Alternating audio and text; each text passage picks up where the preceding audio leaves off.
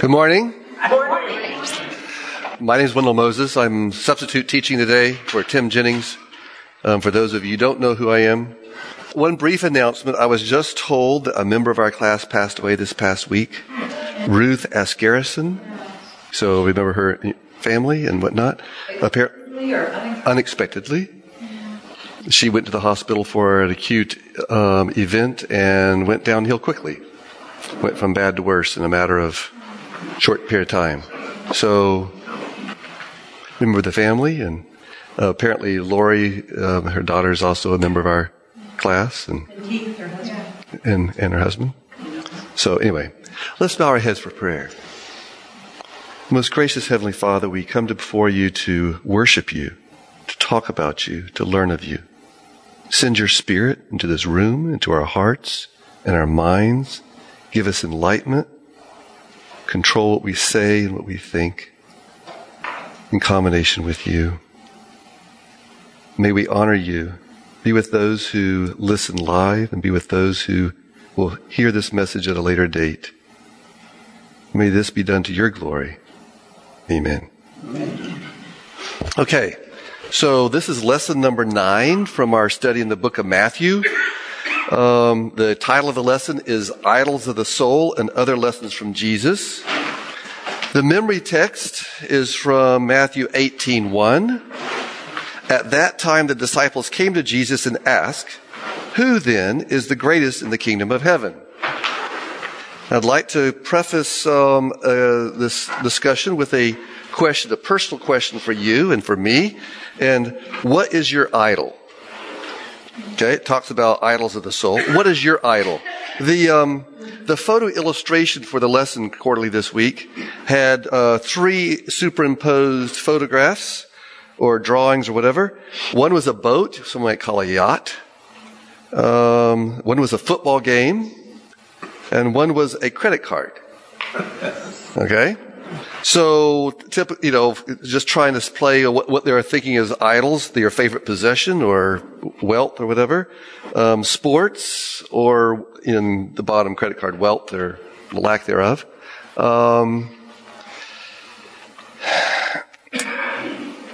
I know of people who have those as their idols, but that's very few.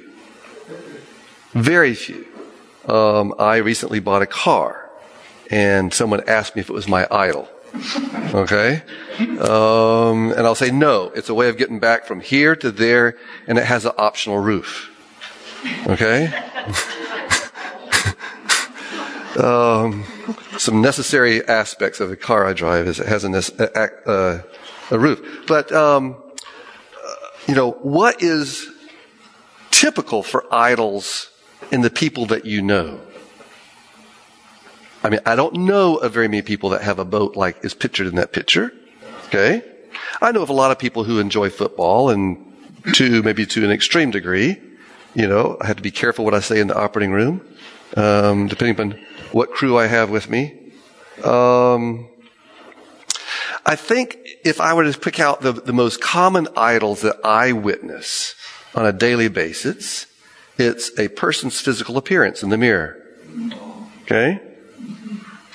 It's how fast a person can run a prescribed distance, whether that be a 100-yard dash or a mile or a marathon or whatever. That is someone's idol. It can be a number on the bathroom scale. Okay? Just your thoughts on what is idols and what does it constitute to be an idol? Something that you put in front of God. Good. Time is my idol. Yeah. My time. Yeah. I very jealously guard my time. Okay. I think it's your predominant focus, or what you focus on the most. Okay. So, my kind of definition was ideas, thoughts, concepts, your position, or attitude that separates you from God. Whatever it is that prevents us from becoming servants for those we were meant to serve. what prevents you from doing your real job. Okay? It's not important what your idol is. Anything that beckons you to loosen your hold on God, or distracts you, or occupies your time, or controls your thoughts, is dangerous to you. Why? Well, I would submit that just like with sins and sin, there's idols and there's the idol of self. If you don't have God as your, has your worship, you are your idol. You feed that. What I like, what I want, my money, my time, my everything, to the exclusion or limitation of loving your brother as yourself. So self is your idol. Okay? Okay, let's read the first paragraph in the study guide. It says, as human beings, we are products of our environment, of our culture. These greatly shape our values, beliefs, and attitudes. Whether you were raised in a big metropolitan area or in a village with no clean water, it makes no difference. The culture, well, it may not be it, but anyway, it makes no difference. The culture, the environment that you grew up in has greatly made you what you are. And if you're able to go to a new environment, the one you have been raised in will leave its mark on you until the grave. I think our parents, our parental environment and whatnot. I have, for those of you who don't know, I am a pediatric orthopedic surgeon that is employed by the local children's hospital. And I'm constantly beset with environment. Because no matter what the treatment is or the disease is or the condition is that I need to take care of, if the environment is not conducive to that treatment, then there's no point in me even bringing it forward. I ask your prayers because I have a patient coming in on Monday who came in to see me 3 months ago, and I said, come back in 3 months, we'll talk about it. And the Lord hasn't given me insight, and I haven't come up with the idea of what I'm going to do because the environment is such that I cannot do what is ideal for that patient, and I don't know what else to do. I have no idea. But we are controlled by our environments to a large degree. We are captives of our heritage.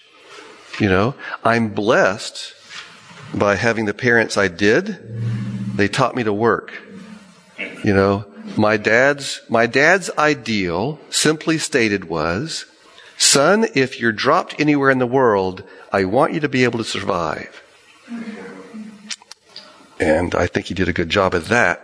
Sometimes I maybe don't do things that are good for survival, but that's beside the point, you know. So anyway, all right.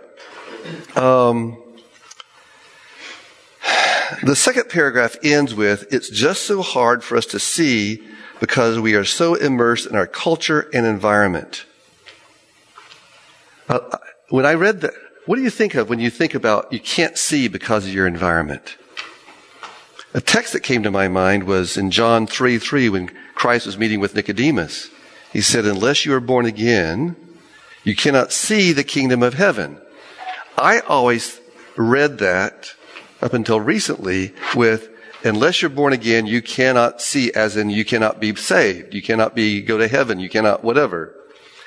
But I think it also means that you can't even comprehend what you're seeing about the kingdom of heaven. It doesn't register. I sent my brother-in-law a book that I thought was very insightful. Because of his paradigm, he could see no benefit in it and mailed it back. I don't think he got very far into it until he realized that this was a book that he did not appreciate, and he just mailed it back to me. Okay? We cannot see things without perception and where we're coming from. Okay? The final thought on Saturday afternoon's lesson is, if love is serving others, then whoever serves more is the greatest in love and the kingdom of heaven. So therefore, God is a servant of all, It's almost unbelievable when you think about that. He is truly the servant of all. All of God's attributes and being are used for the holding together of the universe and giving of himself for his children throughout the universe. And that's why he's the greatest. Others look at him and say he's the greatest because he has the most power. But truly, he's greatest because he's the best and the greatest at service.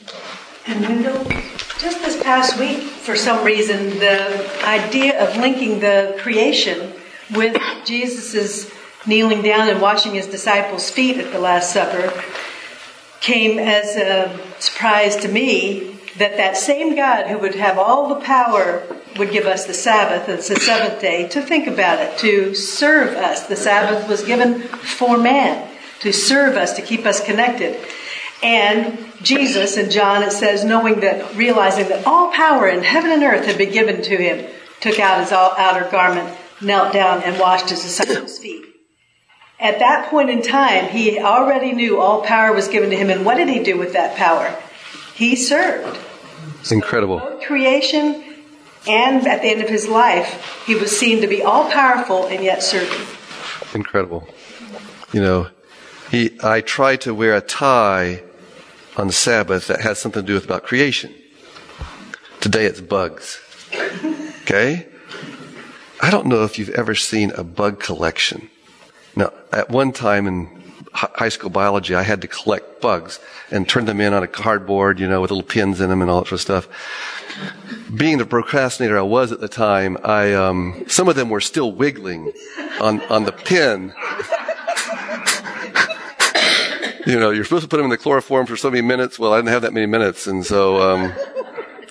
But I have been to a museum where they had drawers and drawers of bugs, and the incredible diversity and what they function as and everything else is incredible. I mean, whether it's the stars you look at, whether it's the bugs you look at, whether it's the fish or whatever, incredible creator God. And yet, as you say, he knelt in front of 12 people's feet, one who is going to betray him. All of who were going to betray him. In one way or another, they all deserted him, or betrayed him, or actually, denied him. All of them, every single one, that very same day. Okay, all right. Moving on to Sunday's lesson. Reading the second paragraph, it talks about the greatness of humility. Reading the second paragraph, the problem, however, comes in defining greatness. How easy for our fallen human minds to understand the concept in a way that vastly differs from God's view.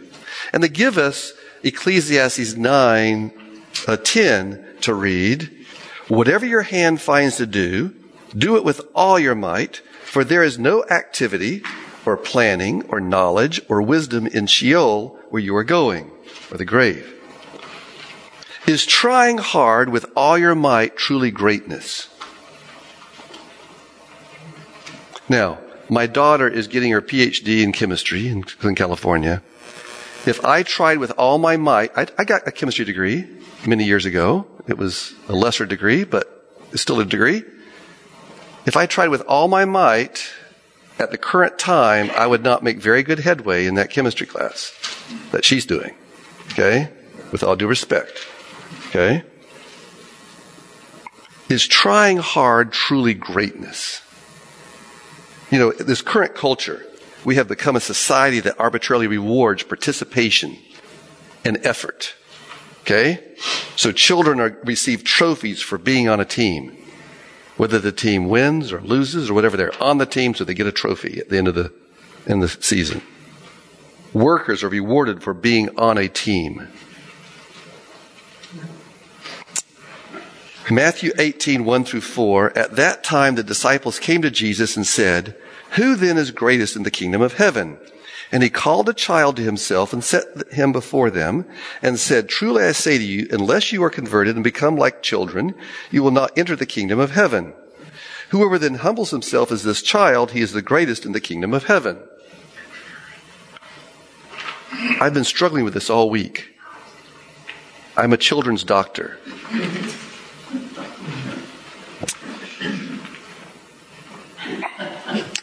Okay, let's see. I'm supposed to read the first sentence of paragraph 3.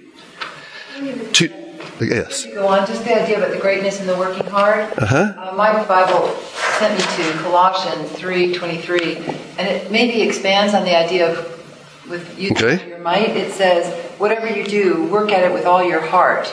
So it's like the passion. Maybe it was talking about just, that kind of doing it with all your might, as opposed to white knuckling it. It's what you do. Okay. More passion. Okay. Energy behind it because of that, not just because you're white knuckling it. All right. Like your daughter's ability to go to PhD is because it's more her passion. It is her passion. And then it was yours. Yeah, that's true. Very much so true. To define true greatness, Jesus called a child to stand before him and said, and then we read the passage, okay? Have a couple questions regarding this and statements. Christ lived in a particular time and era. People act differently now than then, I believe. Okay? Those of you who are, today's my birthday, I'm getting older. Okay? People who are my age and older, I'm just speaking to those of us, when we grew up, children acted differently than they do now. Our culture was different, Behavior is different. What are the characteristics of children now?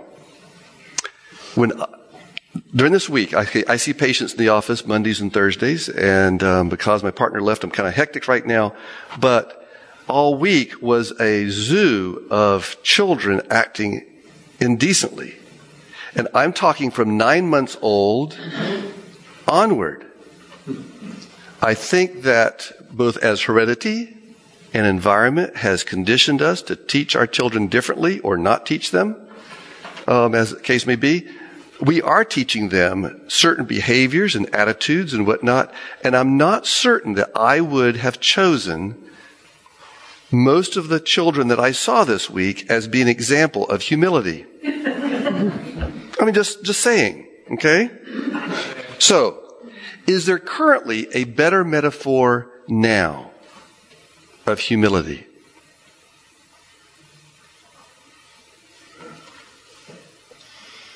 It's hard to come up. Yes. Jesus of Nazareth. But I mean that you have come across this week. Going back, I had to go back to this I read this text over and over this week because it didn't register for me. Until I came back and read verse 4. Whoever then humbles himself as this child, he is the greatest in the kingdom of heaven. I think God chose an example of humility in the children. He probably had several to choose from. He chose a humble example of children and brought that child in. Probably the child who was not the best in the street gang that was running by. Or throwing a temper tantrum. Or whatever. And so I think we have to be careful at what metaphors we choose to illustrate what God is like. The devil is a master at portraying God as having the attributes of Satan himself. We need to ask for divine guidance to mold our thoughts and ideas and ideals of those about who God truly is and what he's truly like.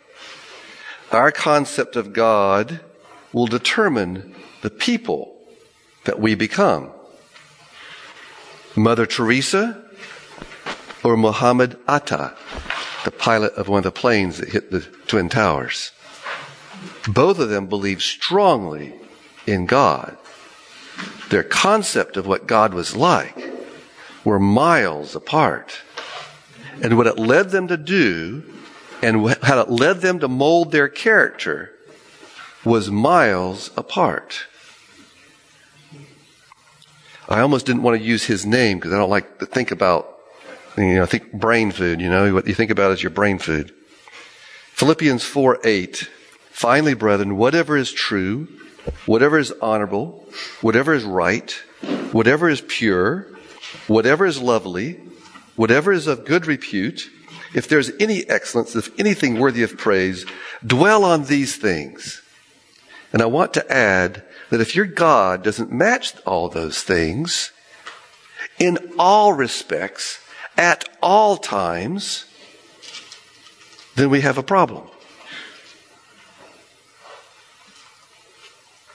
Yes? Even in that example that you gave of Mother Teresa and I don't know the other person's name. Good. If you think about Saul of Tarsus or Paul, he was raised in one thing, but God himself showed him a different way. I really think it has to do with your heart, because I know people who have been raised non-Adventist, such as myself, and God himself showed me the truth.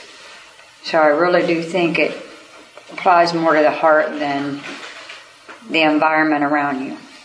Okay, good. Yes.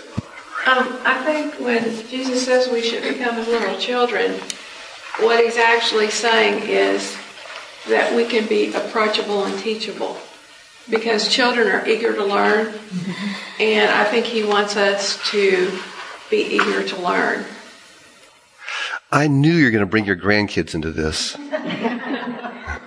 You have to be careful because, some people think their grandkids are perfect, and are kind and teachable. No, that's sorry. All right. Moving on to Monday's lesson. All right. The greatness of forgiveness. The first paragraph. One of the worst consequences of the fall is seen in interpersonal relationships. From Adam trying to blame Eve for his sin, to this moment on earth today, our race has been ravaged and degraded by conflict between individuals. Unfortunately, conflicts are not just in the world, but in the church as well. They ask us to read a passage from Matthew 18:15 through 35. It's a fairly long passage, but as soon as I start reading any of it, you'll get the gist of what it is. Matthew 18:15. If your brother sins, go to show him his fault in private. If he listens to you, you've won your brother. And it goes on the steps of Christian reconciliation. Okay? And then it goes on. At the end of that little statement of how the steps of reconciliation, verse 19, again I say to you that if two of you agree on earth about anything that they may ask, it shall be done for them by my Father who is in heaven. And goes on with that little statement. And then in verse 21, Peter came and said to him, Lord, how often shall my brother sin against me and I forgive him? Up to 7 times. And he said 70. And then he went on and told a parable about a king or a ruler who was settling accounts with his servants, and someone who wasn't able to pay him back. He forgave him. The guy went out and about strangled a person who owed him a few cents. And so it was an illustration of forgiveness and not forgiveness, and forgiving heart. So based on that discussion or whatever, how is reconciliation in this first text, the steps of reconciliation, connected or related to the issue in the last 15 verses that we just referred to?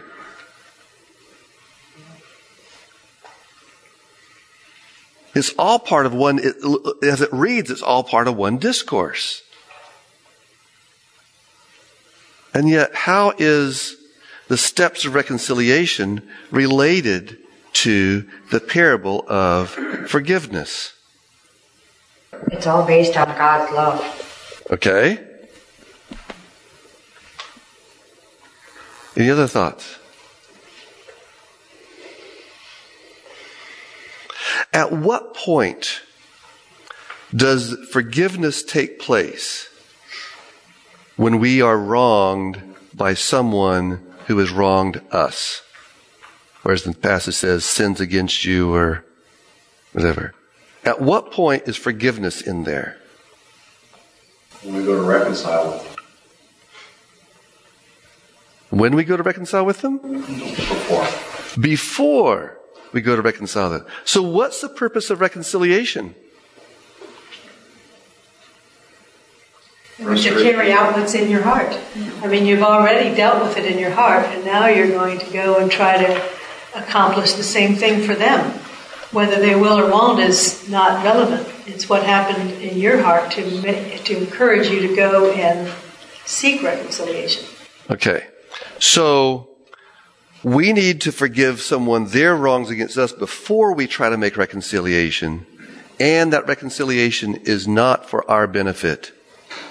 I mean, we may benefit from it because we have won back a brother or sister. Okay? But we are to trying to restore the individual because we know what damage it will do to him as a natural consequence of whatever has happened. Okay? That brings us to forgiveness. And for those of you who have read Tim's book, could it be this simple? There's a chapter in there about forgiveness. And I just want to I want to go back over, because I haven't heard it discussed in the class recently. I've missed a few classes, so maybe it was discussed. If it is, I apologize. But he lists 7 myths of forgiveness. And I'd just like to stepwise go through those. Oops, and I got to a different page. There it is. So, number 1, forgiveness comes after people say they are sorry. No, we forgive before they ever ask. Okay? The second myth, God's forgiveness equals salvation. You think about when he was on the cross, when he was being crucified, Father, forgive them. That doesn't mean that everyone there will be saved, be restored, be healed to trustworthy individuals who would appreciate and enjoy heaven. How terrible to be forever in a place you did not like.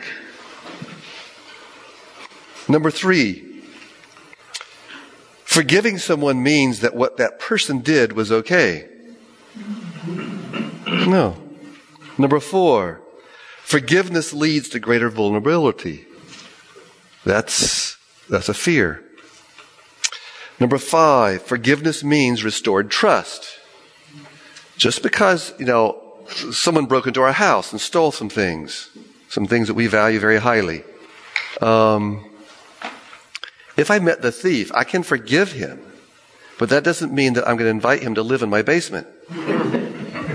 Okay? Not until there has been a restoration of relationship can that really occur. Okay? The 6th myth of forgiveness. Forgiveness means forgetting. Forgive and forget. A lot of people have the idea that in heaven, God will have totally forgotten all their sins. Okay? So, I forget if this was in the book or if this was just an illustration that Tim's used in other times, but if your child steals a cookie from the cookie jar when they know they're not supposed to be eating the cookies or whatever, and you told them these cookies are reserved for a party, and you realize that now there's 4 cookies gone, and you had counted them out and decorated them everything else for a specific event, after the child has been restored to relationship with you, every time you see that child coming around the corner, you say, that little thief? No. It's irrelevant. It doesn't mean you have forgotten that they stole 4 cookies from you and that the party had to take another issue. Okay? It means that your relationship has been restored. It doesn't mean that you've forgotten it. Okay? And the 7th myth of forgiveness that he lists is forgiveness means that the guilty person gets away with it. We've talked a lot in this room about law. mandated law or created law or whatever, and natural law. Someone inherits the results of sin, regardless of whether they have been restored sometimes. Okay? David repented of his sin with Bathsheba, and yet it destroyed his family to the point where his son had set up a tent on top of the palace so that everyone could see while he went in and had sexual relationships with all his stepmothers or whatever I call them. Okay? Because he was now the king. Destroyed the family. Someone got killed over it. The niece or whatever got killed, and then the other one, all the guys got killed and everything else, etc. It destroyed his family. Even though David repented of his sin, was forgiven of his sin by God, he still had consequences that occurred in his life because of that destructive event. Yes? I was just thinking when you said that forgiveness means that the relationship is restored. I don't think that means that in all things, because there are some things that you cannot restore a relationship if you are a victim. So forgiveness can be just praying for that person, and in your heart praying that they will get their life right with God, and never revealing to that person, because you would place yourself in a bad situation. So forgiveness can be between you and God, right? It's between you and God, but it's also between you and your relationship with that individual. You may have forgiven that individual, but that individual maybe has not changed. And you cannot create union with acid. Right, that's what I'm saying. Okay? It doesn't mean that you are still holding anything against that individual. And you may feel very sorry for the individual that individual is destroying himself with, or herself, with behaviors or attitudes or whatever, beliefs or whatever. But it doesn't mean that person has become well. Right. Okay? The thing that I think of is most people are like a campfire. You're close. I mean, people who are really wounded and never heal. So they're actually doomed to hurt everybody else that they ever come in contact with. And they can never have what they truly want because they're warped inside.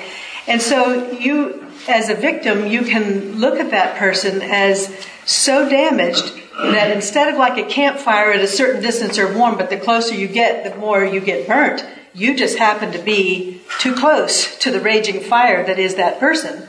If the person remains a raging fire, it's not reasonable to get close again to that person. But it does help you to understand and forgive and pray for that person, because as a child of God, who they are, although they've rejected that apparently and aren't healed, it is a sad condition for a perpetrator to be in, to ruin everybody's life that they touch, to damage, to destroy, to hurt everybody that they touch, never get what they truly want, which would be a close, wonderful relationship with people. It's because of who they've become. That is so very sad, and it makes it easier to forgive them because you just got too close to their raging fire. So forgiveness is something that happens in us, not what happens onto someone else. Okay? It may result in our behavior change or whatever, but it's something that happens in us.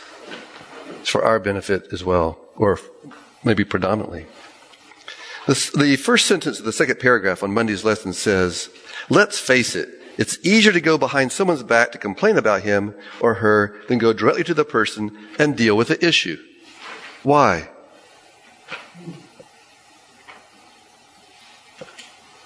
Confrontation is hard. Okay. Confrontation is hard. Why is it so hard? The more important a relationship is to you, the less you want to rock that boat of relationship.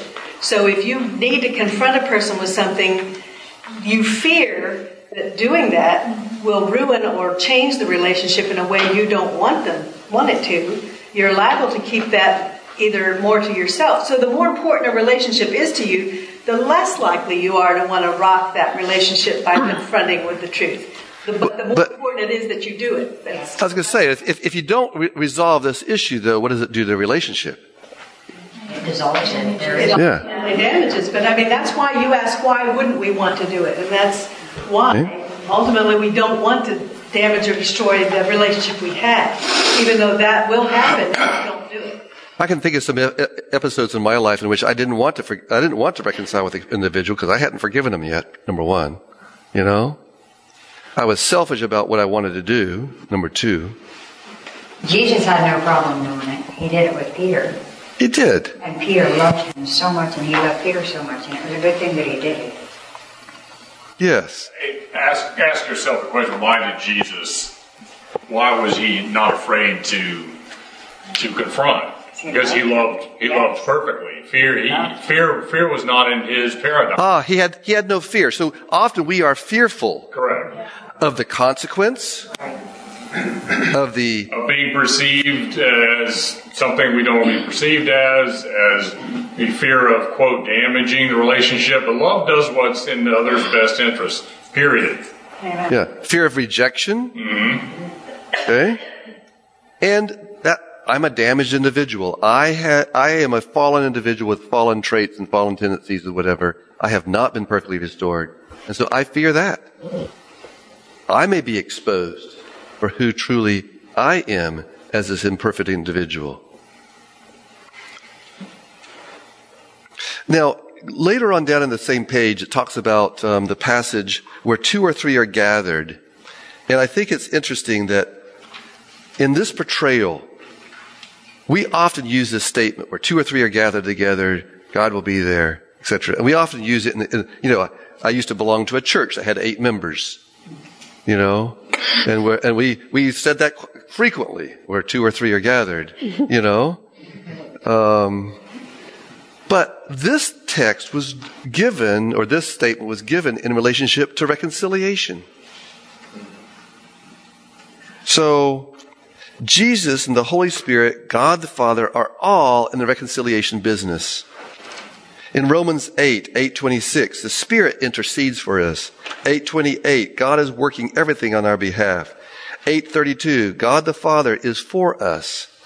8:34, Christ gave all of himself for us.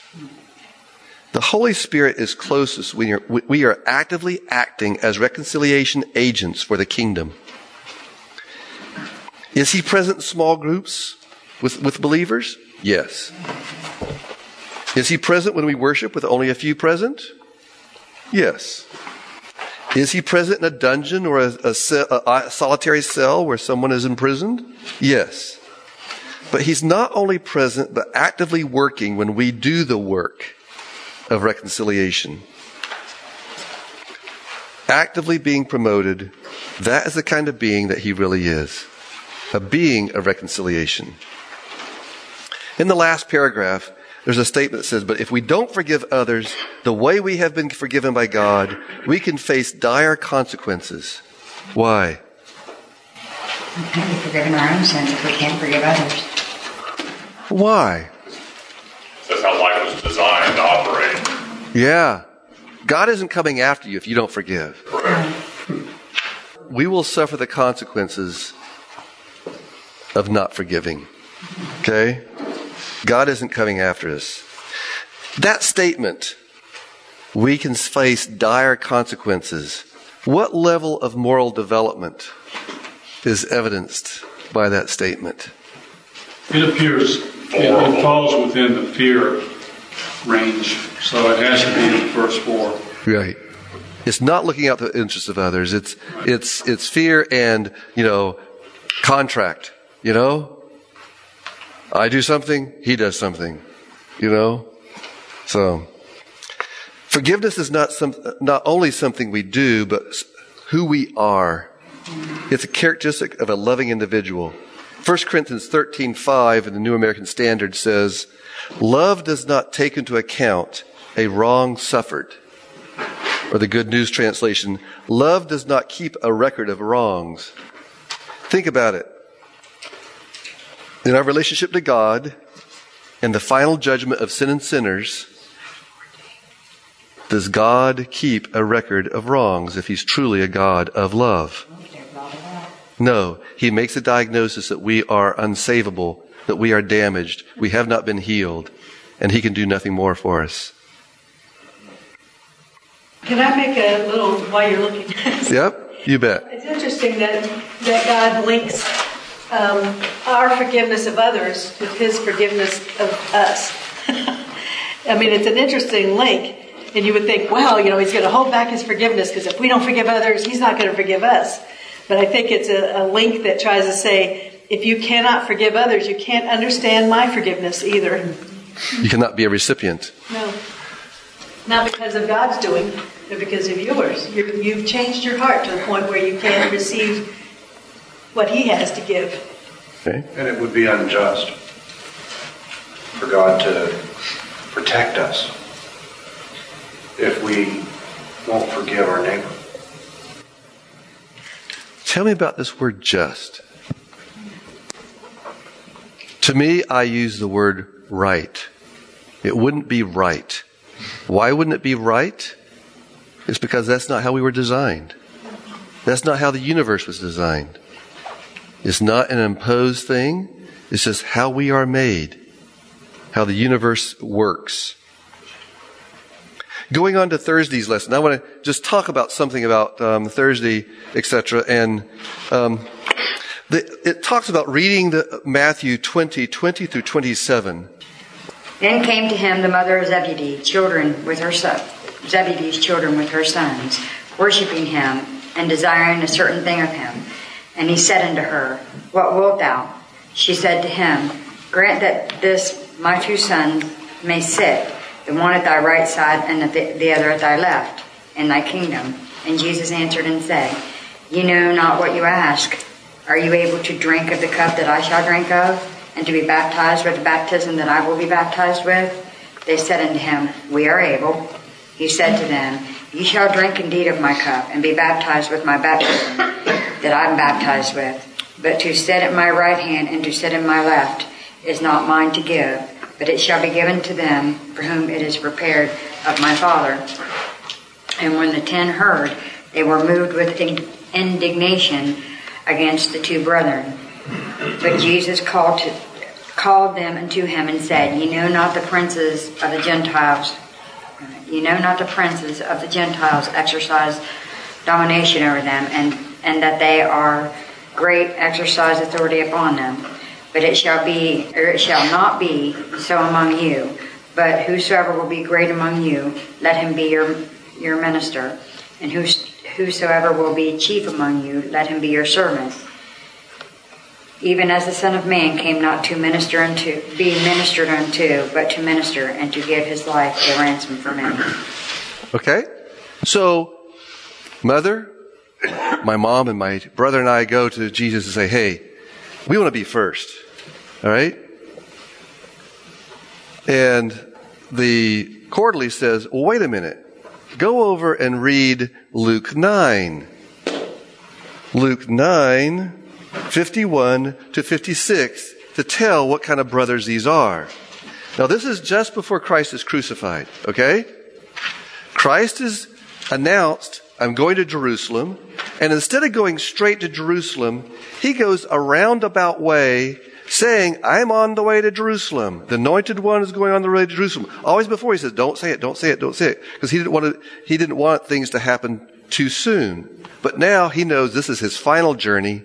He's on the way to Jerusalem, and this story takes place. Someone read Luke 9, 51 through 56. As the time approached for him to be taken up to heaven, Jesus resolutely set out for Jerusalem. And he sent messengers on ahead who went into a Samaritan village to get things ready for him. But the people there did not welcome him because he was heading for Jerusalem. When the disciples James and John saw this, they asked, Lord, do you want us to call fire down from heaven to destroy them? But Jesus turned and rebuked them. Then he and his disciples went to another village. Okay, so this is shortly before their crucifixion, all right? James and John says, wait a minute, let's call fire down on these people. Okay, so just a couple questions to set the stage, right? Where did this take place? Samaria. Okay? Now, geographically, there was Judah, which was the tribes of Judah and Benjamin. Okay? And Israel, the other 10 tribes, right? So where did this occur? This occurred in the 10 tribes section, right? Samaria. All right? And they were headed to Jerusalem where the temple was. All right? So who was the purebred? The Judas, right? Who were the half-breed infidels? The Samaritans, right? So if just a little history, when they were captured, when Judah was captured and sent off to Babylon, and they came back, they were trying to build the wall, tried to rebuild the temple, and the Samaritans came over and said, "Hey, we want to join in," but they also wanted to bring their own religious practices with them into this thing. And they said, no, we're going to stay pure. It's happened again. And so there was all this animosity between the Jews and the Samaritans, these half-breeds that were mixed with Assyrians and others from around there. Okay? The Samaritans were not allowed to enter the temple to worship, had to stay out in the outer court if they ever wanted to worship. And in fact, if you read in John 4, where Christ is a woman with the well, she says, "Wait a minute. You guys say you have to worship a certain place, but we worship over in a different hill." Okay? And now which is the right hill?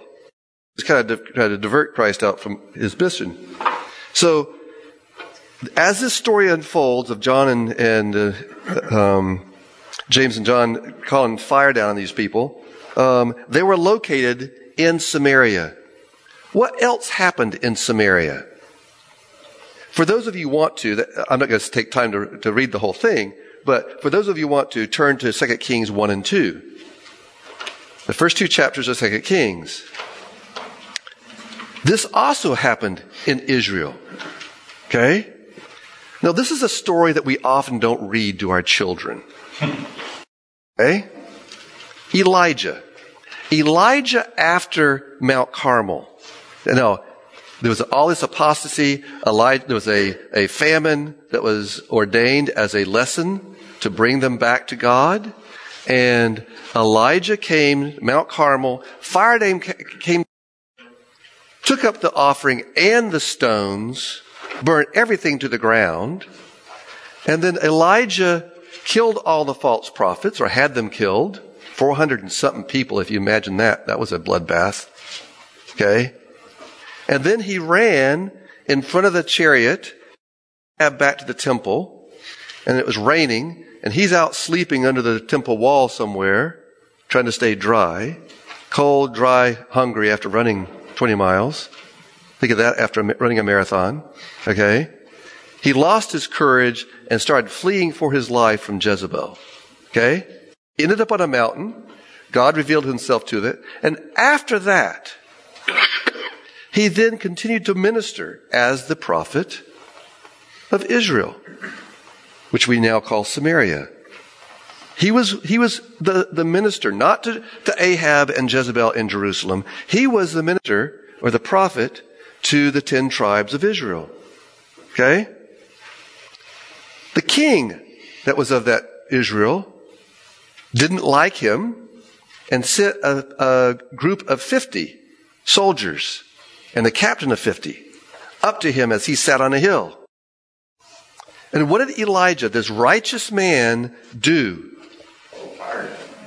He said, if I'm a man of God, then fire's going to come down out of heaven and going to burn you up.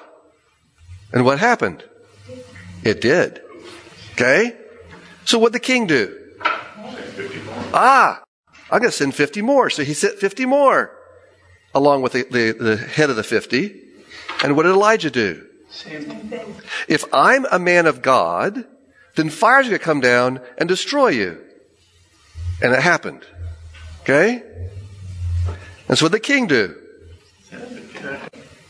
He sent 50 more. And Elijah said, if I'm a man of... And the guy said, wait a minute. Spare me. But he prefaced it by saying, man of God. He was respectful. He knelt before him and said, listen, oh, please save my life. I've got wife and kids. You know, these guys had nothing to do with this. It's the king you're after. You know, spare me. Okay? So where'd this occur? Right near Mount Carmel. Okay? So the disciples in Christ down the road to a little village, and they see in the foreground Mount Carmel. Okay, let's also give a timeline to this story about James and John. Okay? If you read Luke 9:54. Now, we started out reading Luke 9:51. Okay? Oops, sorry. Okay. If you read Luke 9:18 to 20, just the first part of this chapter, okay? What is the story? Who am I? You are the anointed one. You are the anointed one of God. Okay? That had just been declared. He had also declared himself to be the Messiah. Okay? They go into a village, they see Mount Carmel. Here, if anyone's a man of God, this should be it. And yet they rejected him. So, what was wrong with their idea of fire from heaven and Elijah destroying 102 men? What's the difference? 2,000 years. Time doesn't make us righteous. The audience. The audience? I think because the fire from heaven from Elijah glorified God, and the fire from heaven that they wanted to burn their enemies was to glorify themselves. If you look at behavior from the outside, what is the difference? Can you tell a difference between righteous behavior and unrighteous behavior? No. Not always. Sometimes you can. Sometimes. Generally you can't. Okay? So I'd just like to read a paragraph from Desire of Ages. This is page 487. Unfortunately, in the notes, I got it wrong, but anyway, I'll be corrected. 487, the third paragraph. It is no part of Christ's mission to compel men to receive him. It is Satan and men actuated by his spirit that seek to compel the conscience. Under a pretense of zeal for righteousness, men who are confederate with evil angels bring suffering upon their fellow men in order to convert them to their ideas of religion. But Christ is ever showing mercy, ever seeking to win by the revealing of his love.